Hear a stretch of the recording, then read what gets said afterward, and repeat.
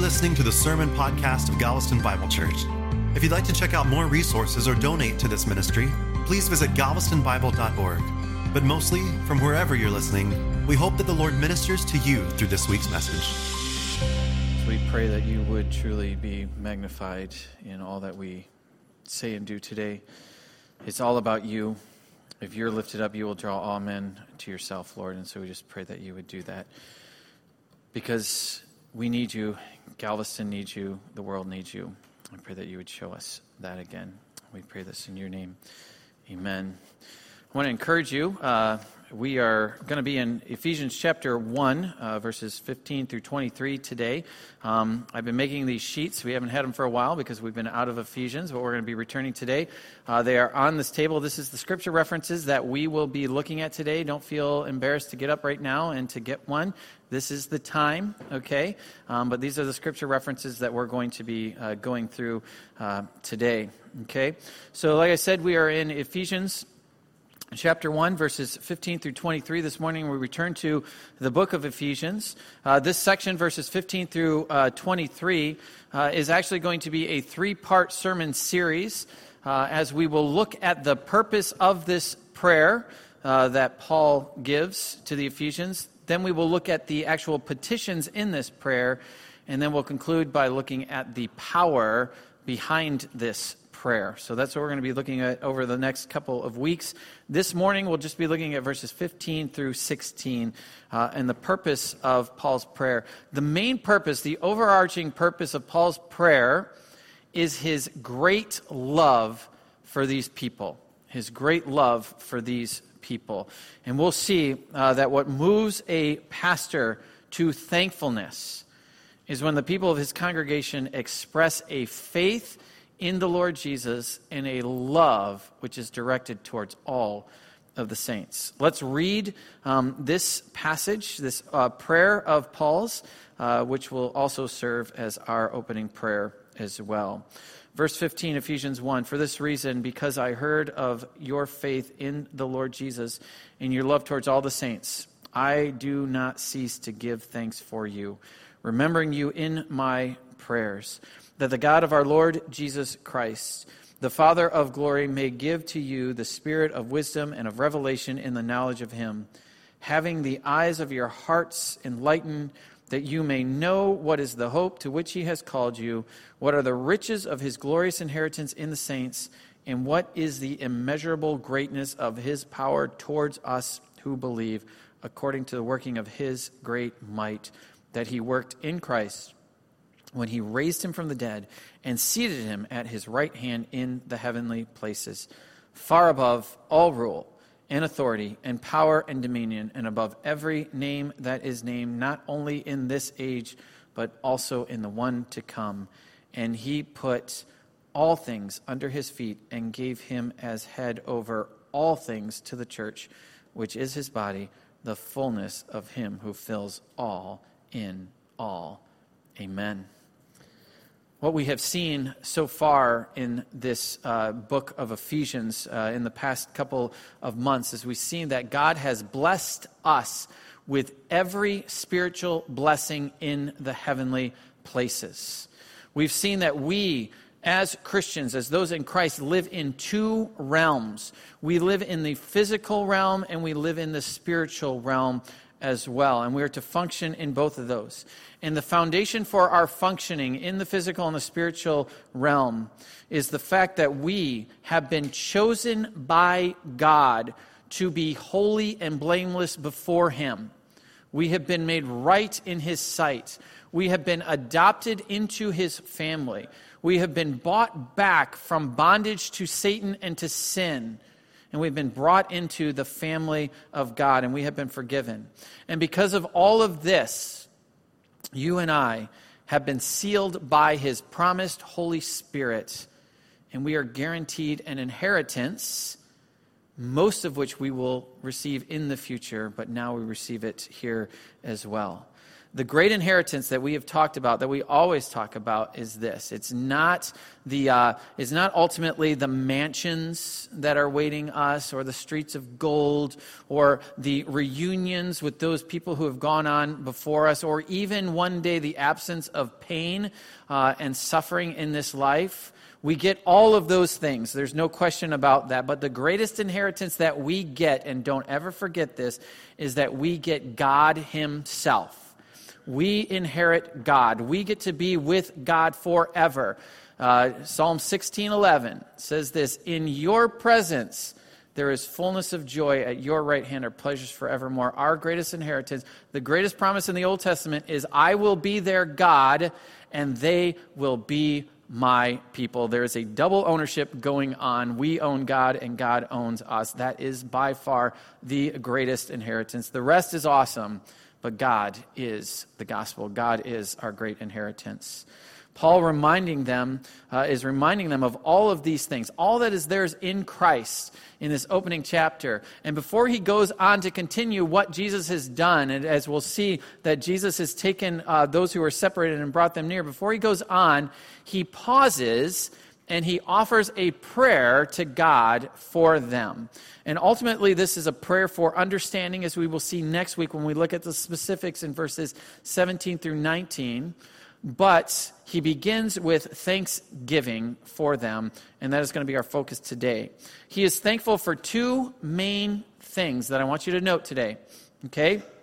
He is thankful for their faith in the Lord Jesus, and he is thankful for the love that they have directed towards all of the saints. Okay? Those two things, more than anything, mark a person as a true follower of Jesus. Your faith in Jesus and your love for other people. So the first thing that he thanks God for them is for their faith in the Lord Jesus. Now I believe that he has two aspects of faith in mind here.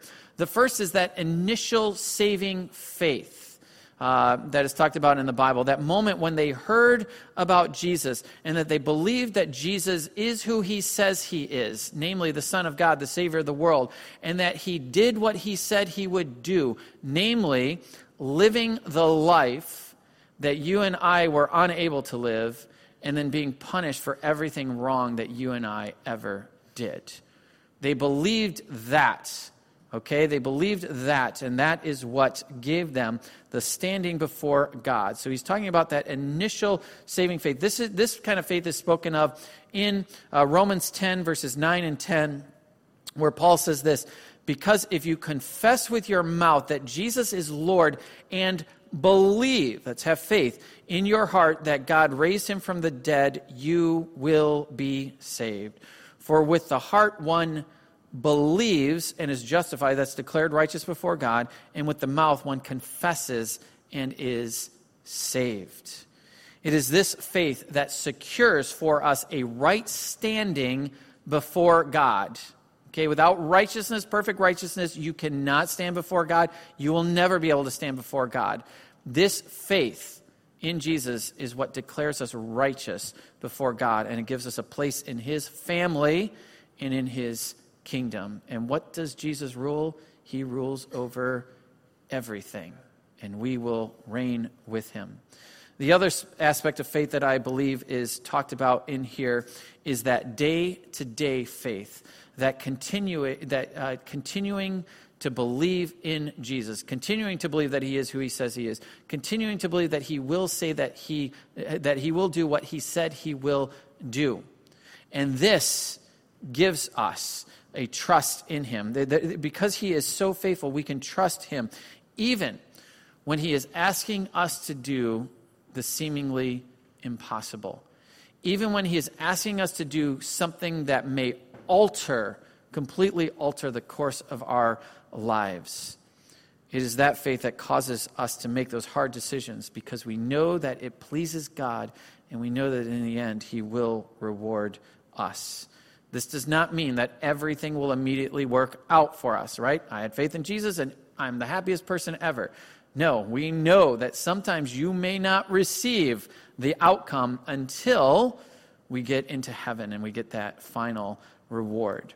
This kind of faith, the second aspect of faith, I believe, is really laid out for us in the book of Hebrews chapter 11. So I'm going to ask you to turn to Hebrews chapter 11. If you're familiar with the Bible, you've probably heard this chapter is referred to as the Great Hall of Faith, because it talks about faith over and over and over again. Hebrews chapter 11, beginning in verse 1 and 2, he defines what faith is. And I want you to listen to this. We can't make too many comments on this, but just listen to the word of God. He says this, "Now faith is the assurance of things hoped for, the conviction of things not seen. For by it the people of old received their commendation." And then skipping down to verse 6, he talks about the importance of faith. He says this, "And without faith, it is impossible to please him. For whoever would draw near to God must believe that he exists and that he rewards those who seek him." The rest of this chapter is filled with example after example of those who trusted God in seemingly impossible situations that altered the course of their lives, and yet they were rewarded. Some were rewarded in that life, but all would be rewarded in the life to come. Verse 7, he begins with Noah, and he says, "By faith, Noah." Verse 8, "By faith, Abraham." Verse 9, "By faith, Sarah." And then the commentary regarding these people's lives is found in verses 13 through 16. Listen to this. "These all died in faith, not having received the things promised, but having seen them and greeted them from afar, and having acknowledged that they were strangers and exiles on the earth. For people who speak thus make it clear that they are seeking a homeland. If they had been thinking of that land from which they had come out, they would have had opportunity to return. But as it is, they desire a better country, that is a heavenly one. Therefore, God is not ashamed to be called their God, for he has prepared for them a city." People, that is amazing, amazing, and we could spend all day there. But he continues on by sharing the example of Abraham's faith in verse 17, and then of Isaac's faith in verse 20, and then of Jacob's faith in verse 21, of Joseph's faith in 22, and then of Moses' faith in verse 23. And then regarding Moses' faith in verses 24 through 26, listen to what he says again. He says this, "By faith, Moses, when he was grown up, refused to be called the son of Pharaoh's daughter, choosing rather," this is crazy, "choosing rather to be mistreated with the people of God than to enjoy the fleeting pleasures of sin. He considered the reproach of Christ greater wealth than all the treasures of Egypt." Why? For he was looking to the reward. He considered the reproach of Christ, being persecuted, being hunted. He considered that greater riches than all of the treasures in Egypt. The writer of Hebrews gives more examples. And then finally in verses 32 through 38, he realizes that he could go on and on and on. And so he says this in verse 32, "And what more shall I say? For time would fail me to tell of Gideon and Barak, Samson, Jephthah, of David and Samuel and the prophets, who through faith conquered kingdoms, enforced justice, obtained promises, stopped the mouths of lions, quenched the power of fire, escaped the edge of the sword, were made strong out of weakness, became mighty in war, put foreign armies to flight. Women received back their dead by resurrection. Some were tortured, refusing to accept release so that they might rise again to a better life. Others suffered mocking and flogging and even chains and imprisonment. They were stoned. They were sawn in two. They were killed with a sword. They went about in skins of sheep and goats, destitute, afflicted, mistreated, of whom the world was not worthy." They were considered trash in the world, and God's assessment is like, the world is not worthy of you. This is the kind of faith, as we mentioned before, that results in a radical life-altering decisions in our life, which sometimes are rewarded in this life, but always in the life to come. This is the kind of faith that caused Paul to break forth into thanksgiving for the people in the church in Ephesus. He had heard of their dynamic trust in the Lord, and this made his heart rejoice. I want to tell you, when people are abandoned for the gospel of Jesus, when they're totally sold out, this is what brings joy to the heart of a pastor. I want to say one more thing about this faith before we move on to the love that Paul talks about that they had for one another. I want to ask this question: who is this faith? Who was their faith in? Their faith was in the Lord Jesus. The Lord Jesus. The word Lord means master. The name Jesus means Yahweh saves. Their faith was in their Lord, their master, and in their Savior. Here's the point that I want to make. I want you to hear this. You cannot receive Jesus as your Savior and reject him as your Lord. Okay? You cannot receive Jesus as your Savior and reject him as your Lord. You cannot say, I want to be protected from the wrath of God, I want to avoid hell, but I want to continue to call the shots in my life. I want to continue to do what I want to do. If you don't receive him by faith as Lord, then he is not your Savior. Okay? I know that that's harsh. I know that you're like, whoa. Okay? But I think that many churches are doing a disservice to people. I think that they're misleading people and boasting of false converts, people who are told that you can come to Jesus as you are, which is absolutely true, but that you can actually remain as you are. You don't have to give up sin. You don't have to change at all. You can just come as you are and stay as you are. You're just kind of adding Jesus to the mix of your life as your Savior, so that you don't have to go to hell. You don't have to listen to him. It'd be nice if you obeyed him, but he's more concerned about just saving you because he's so desperate for you to be with him. Jesus is almost viewed as like kind of like that woman who's in an abusive relationship that won't leave, right? She's not loved at all. She's not respected at all. She's just like, I'll stay here because it's someone. And it's almost like Jesus is like, I just want to be with you. You can treat me any way that you want. Well, I don't believe that the Bible portrays Jesus like this. I will hasten to say, yes, Jesus is filled with love. Yes, praise God that Jesus came to seek and to save that which was lost, and that's us. But listen to Jesus' own words. In Luke 6:46, he asked this question, why do you call me Lord, Lord, and do not do what I tell you to do? How come you're saying Master, Master? Implied in that title, Lord, is like, I will do whatever you say, but I won't listen to you. I won't do whatever you say. That's what they're doing. Why do you call me Lord, Lord, and don't do what I say? In Matthew 7:21, he said this, not everyone who says to me, Lord, Lord, will enter the kingdom of heaven, but the one who does the will of my Father who is in heaven. Okay? You can pay me lip service all day. You can call me Lord, Lord all day. You can call me Master all day. But if you don't do what I say, then it's not true. It's not true. Matthew 16:24, he said this, if anyone would come after me, let him deny himself and take up his cross and follow me. A cross was an instrument of death. You are dying to yourself. I no longer call the shots. I no longer sit on the throne of my life. Someone else sits on the throne of my life. And in Luke chapter 14, Jesus talks about the cost of following him. And you may have heard this before, but there's a saying that says this, the entrance fee into the kingdom of heaven is free, but the annual dues will cost you everything. It will cost you everything.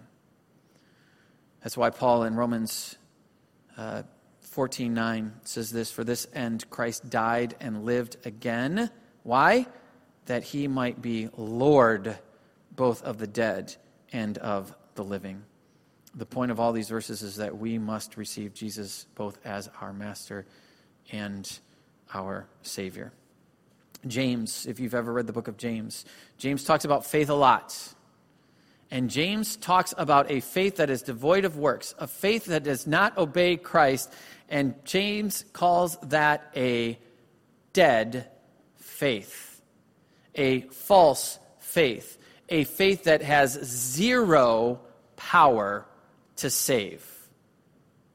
Zero power to save. He talks about someone who talks with their mouth but does not work it out in their actions. And I need to pause here for a second, and I need to address a question. Am I espousing a Christianity that says that we are saved by both faith and works?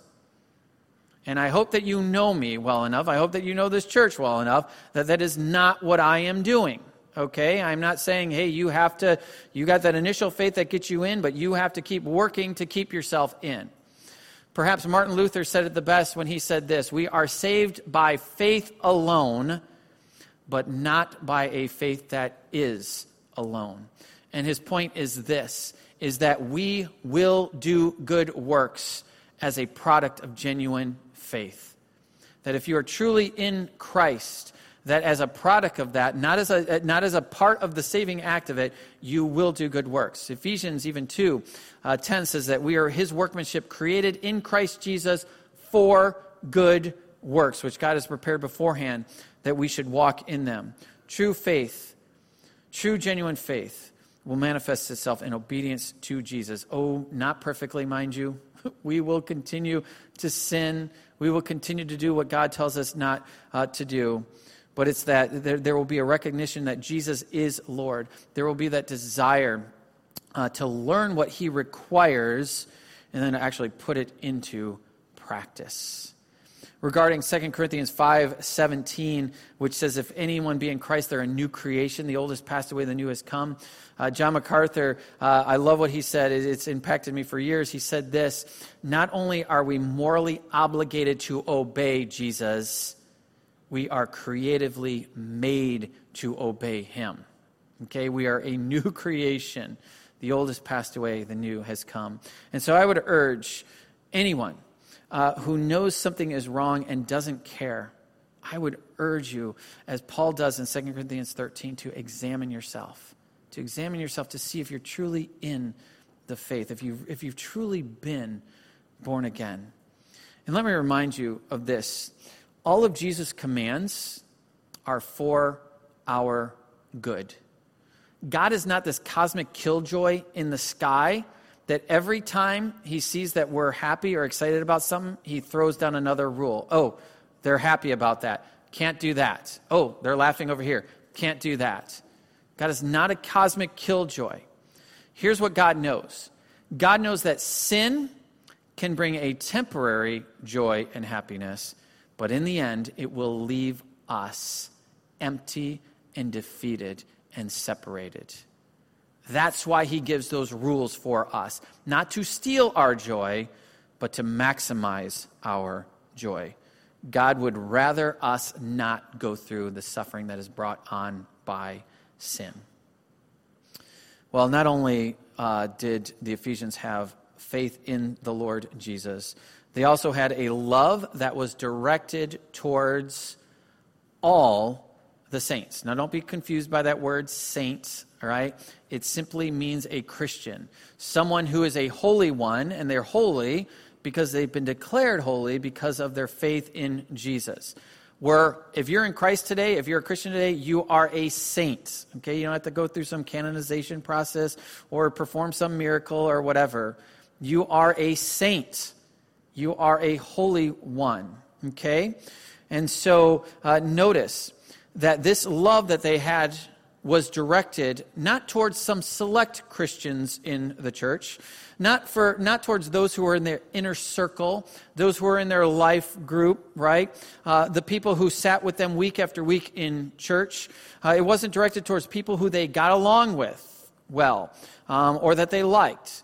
It was directed towards all of the people of God, even those who had different personalities and different passions, even with those who they did not always agree with, and even sometimes sharply agreed with in the church.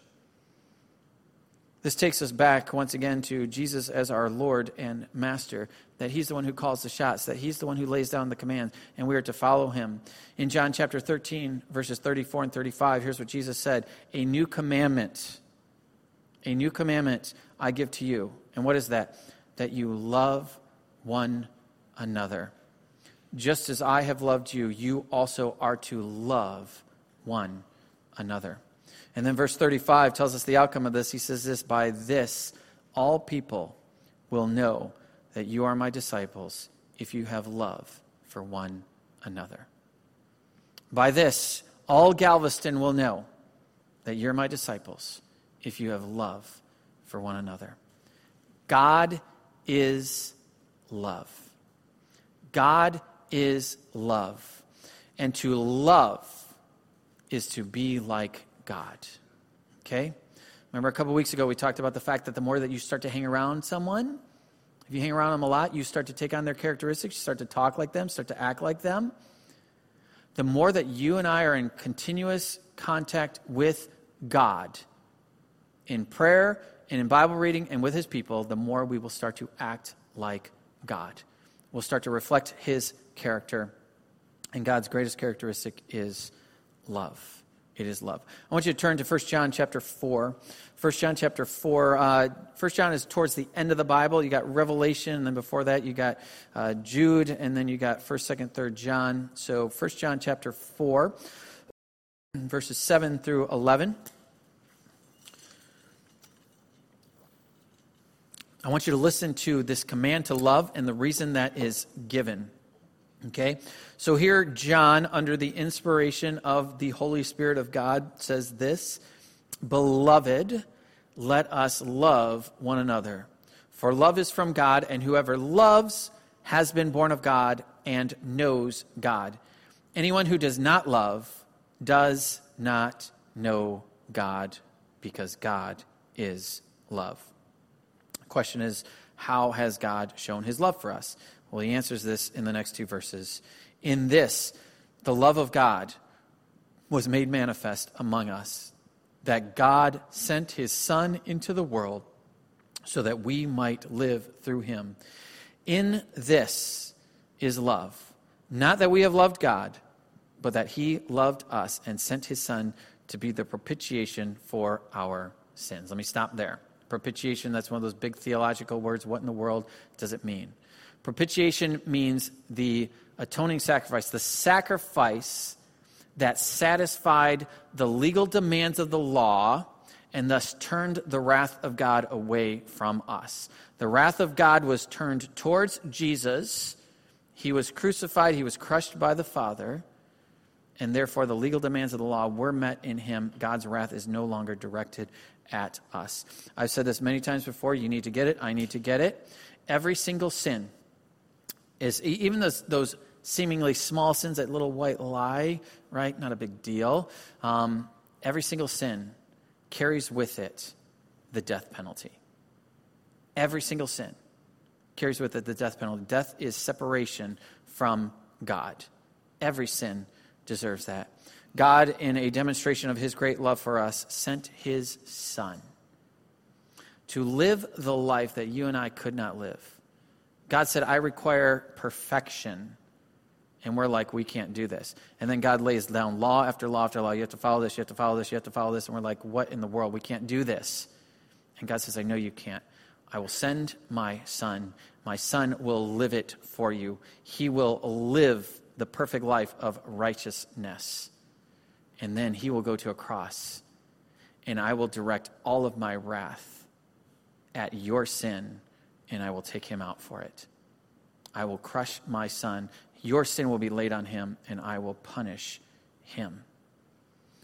In this act of God, in this act of God, of our sins being punished in Jesus, God's wrath was satisfied. It was propitiated. Jesus was punished by the Father for every lie that I ever told, every lustful thought that I ever had, every selfish act that I ever had, everything that I ever did wrong. Jesus was punished for it.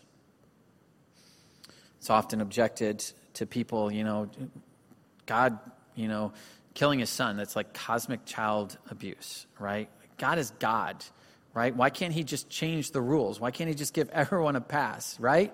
I'm changing the rules. Here's what it is. Everyone is good.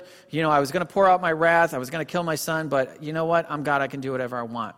The fact is this. There are things that God cannot do, right? You do realize that. God cannot lie, right? God cannot contradict himself, okay? And so God set up these rules in the beginning that the soul that sins shall die. The wages of sin is death. And here's the bottom line. Let me think about it this way. If you were the person solely responsible for burning down someone's multi-million-dollar house, right? I mean, you just burnt it down to the ground. And you came to them and you said, I am so sorry. Will you forgive me? And they said, I will forgive you. And you said, what do I owe you? Don't worry about it. You don't owe me anything. Does the fact that them forgiving you and canceling the debt that you owed them, does that do anything to the condition of the house? No, it does nothing to the house is still burnt down to the ground. What they have done is they've shifted the debt from you to them. I will take care of it. And that's exactly what God did. God said, you owe too much.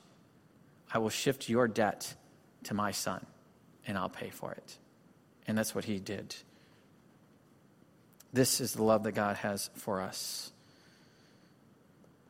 He continues in 1 John 4, verse 11. As a result of all of this that I've just told you, John says this. Listen to this. You need to get this. Beloved, if God so loved us, in every way that we've just explained, we also ought to love one another.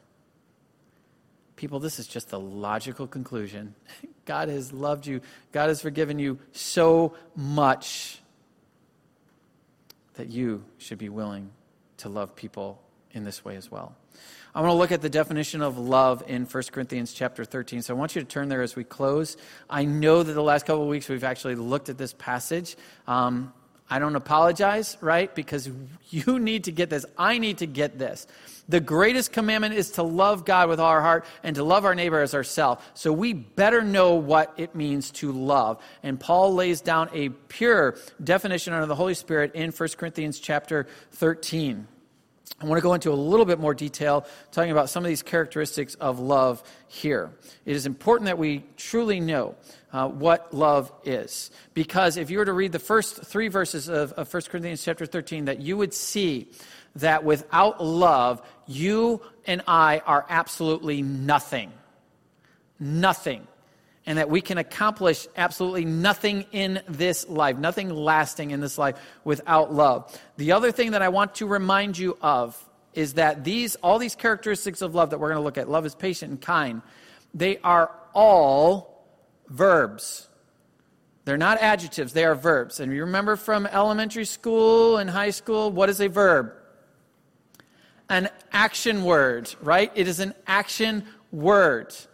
Love is not primarily a feeling. Love is an action. And the point is this. Love is only love when it's actually translated into actions. You can tell me that you love me all day. If it's not shown in your actions, then you don't truly love me. I could tell you that I love you all day. I could say that I love God all day. And if it's not translated into actions, it is nothing.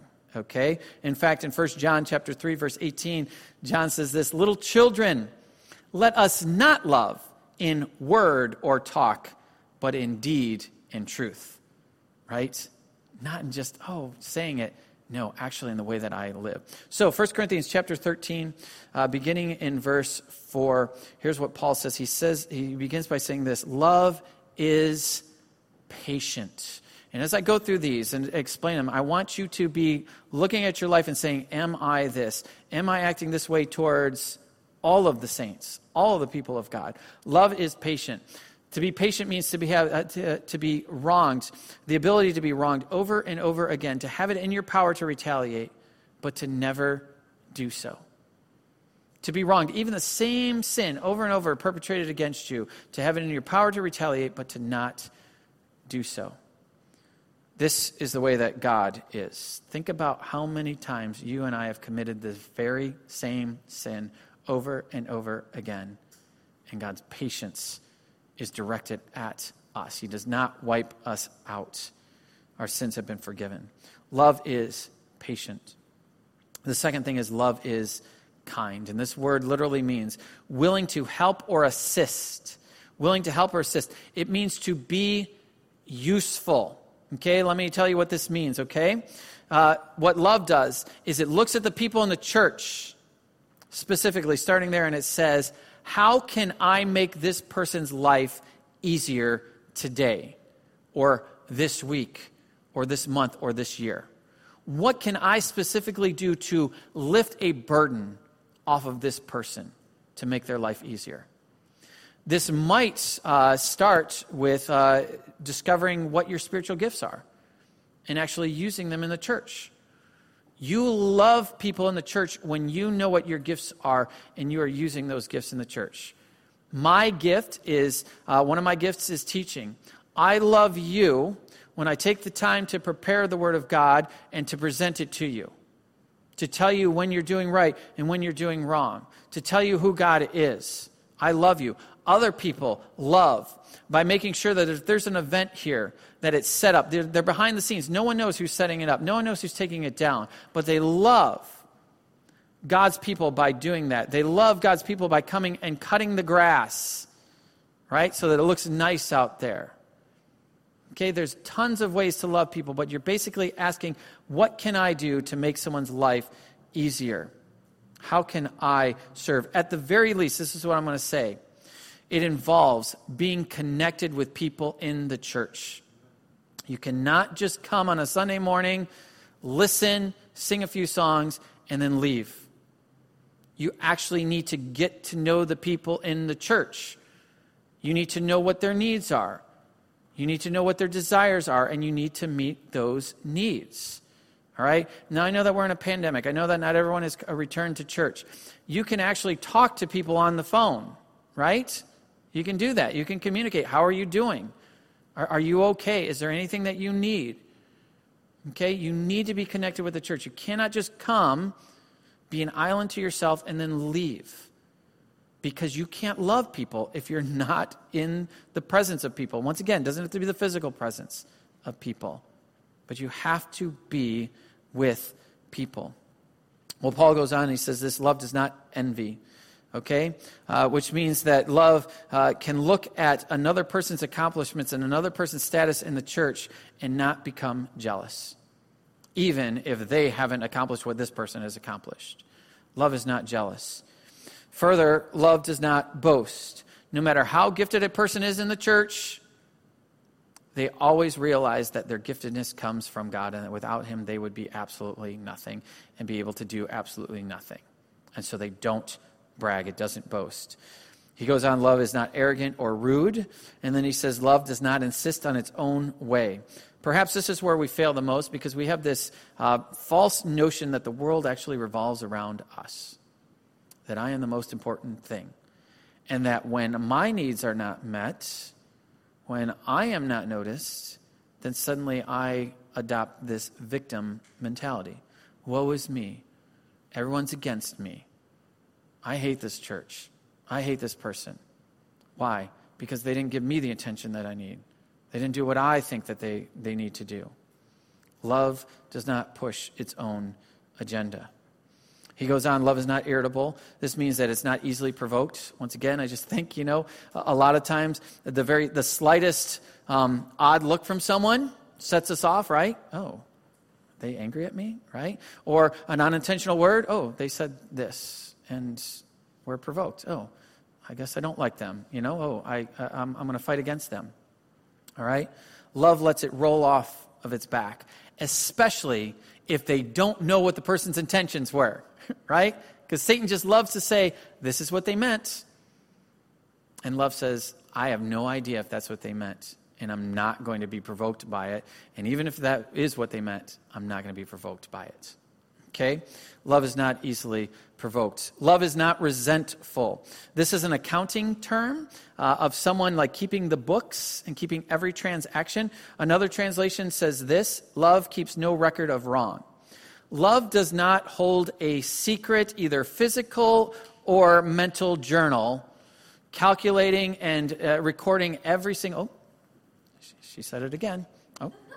Did this again, so that it can be easily accessed at a later time. You did this before, and it pulls it out. You know what love does? Love purges the records. Love shreds it all. It burns it all. It gets rid of, if you will, all of the evidence, so that there's none against that person anymore. He goes on and says this: love does not rejoice at wrongdoing, but rejoices with the truth. Love knows that truth is the only thing that can bring lasting happiness. And so when love sees someone living in sin, love goes and confronts them on that sin and talks about that sin and says, I don't want you to go in the wrong way. And I'm not sitting here pointing out your sin to be arrogant. I'm pointing out your sin because I love you and I don't want you to go down that way. That's what the loving person does. Finally, he says this. He gives these bullet points. Love bears all things. To bear all things literally means to cover over in silence. To cover over in silence, to conceal. Love protects a person from public scorn and shame. That's what it does. It only reveals another person's sins to those who need to know, and it's always only for the purpose of bringing spiritual restoration to that person. It's never about gossip. And love will say to those people who are curious but don't need to know, it's not your business. It's not your business what they did. It's not your concern. Love conceals. Love protects. It covers over in silence. Secondly, he says this: love believes all things. Love is not suspicious or cynical. When it covers or conceals a wrong, it also believes in the best outcome of it. It believes that the person who has done the wrong will confess that sin, they will be forgiven, and they will be restored to righteousness. Then he says this: love hopes all things. When it runs out of faith, love holds on to hope. Love knows that as long as God's grace is operative, human failure is never final. That's what it knows. So it hopes all things. And then finally he says this: love endures all things. Love endures all things at all costs. It stands against overwhelming opposition and refuses to stop bearing, refuses to stop believing, refuses to stop hoping. It refuses to stop loving, which is why, he says in verse 8, love never ends. This is what it means to love each other.